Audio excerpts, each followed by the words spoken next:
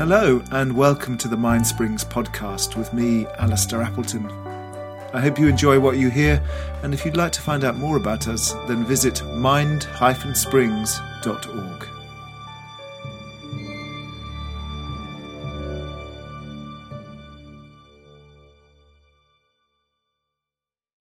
Well, yeah, I mean, in some sense, yes, if you have no expectations, then you can't have any distractions. Because then it's all distraction, and distraction becomes meaningless because there's nothing to be distracted from. This is sometimes what happens when we sit down with object number one.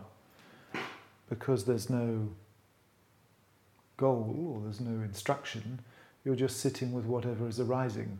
And so it's impossible to be distracted because there's nothing to be distracted from. Because if your mind wanders, then that's object number one.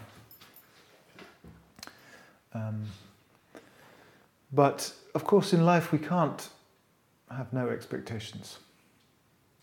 And I think that's again a misconception of, certainly of the Buddhist path. I can't speak for other spiritual traditions, but this idea that we should just accept. Come here. What's this? What's this? Come, what's this? Come this way. Ben. Come on. This idea that we should just accept everything that comes up and just live in this kind of soup of undifferentiated experience is very counter to the Buddhist path. The Buddhist path is all about being very intentional about where you put your mind or what you do with your mind, and heading towards a place of no suffering and compassion. So it's not a sort of accept everything and just go with the flow sort of mindset in Buddhist practice, because that really is encouraging us to just stay stuck in this ever spinning kind of default mode network of wandering thoughts, desires, frustrations, irritations, dissatisfactions, which is precisely what the Buddha set out to try and dispel. So I think it's quite important to recognize that we do have expectations when we sit down to meditate. Otherwise, why would you sit down to meditate? What's I think more interesting is to recognize that there's nothing wrong with distractions. In fact, it's only by recognizing the nature of distractions that we can achieve the goal.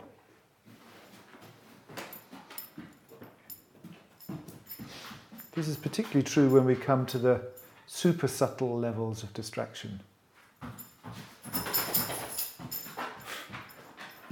Can you settle down? Sit down. I'm going to let him out, sorry, he's disturbing. He's being a distraction.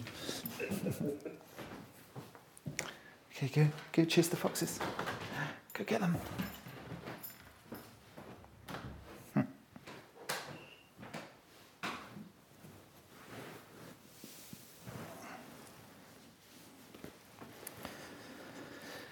Yeah, at the super subtle level, we have to be aware of that very subtle, itchy, scratchy feeling of self and other in order to eliminate it, in order to let go of it, relax out of it. If we're not aware of the distraction, then there's no way of achieving non-distraction. So this is a problem, I think, with any kind of meditation that's about don't go to that, stop doing this thing, no X. Because as soon as you say no distraction, mustn't just be distraction, is bad, then of course, the mind is like, ooh, fascinating, it's bad. And also then you're just setting up this tension in the mind, which is really the motor of distraction. Because in some sense, distraction is bred out of disruption in the energy field. When the mind is very relaxed, there's no distraction. The more tense you make the mind, the more thoughts and thinking there is. It's like a tube of toothpaste. The more you squeeze the bottom, the faster the toothpaste comes out the top.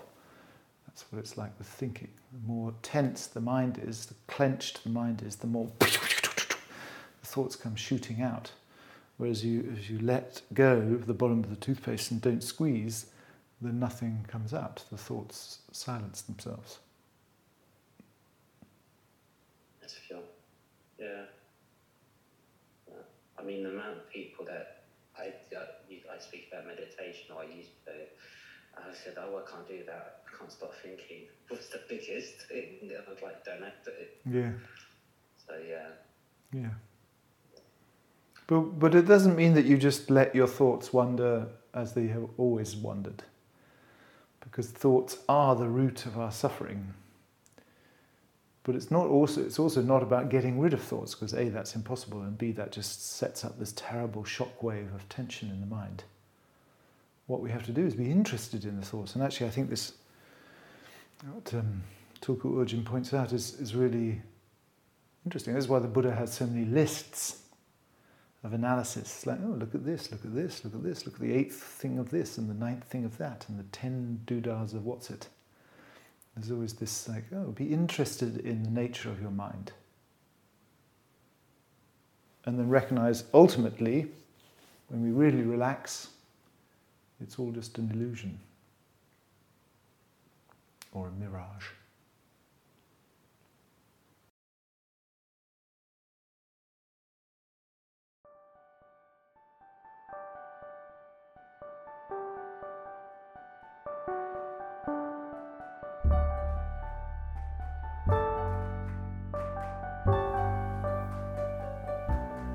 Thank you for listening.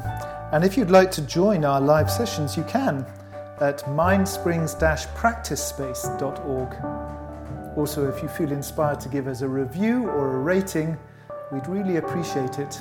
It helps other people find us.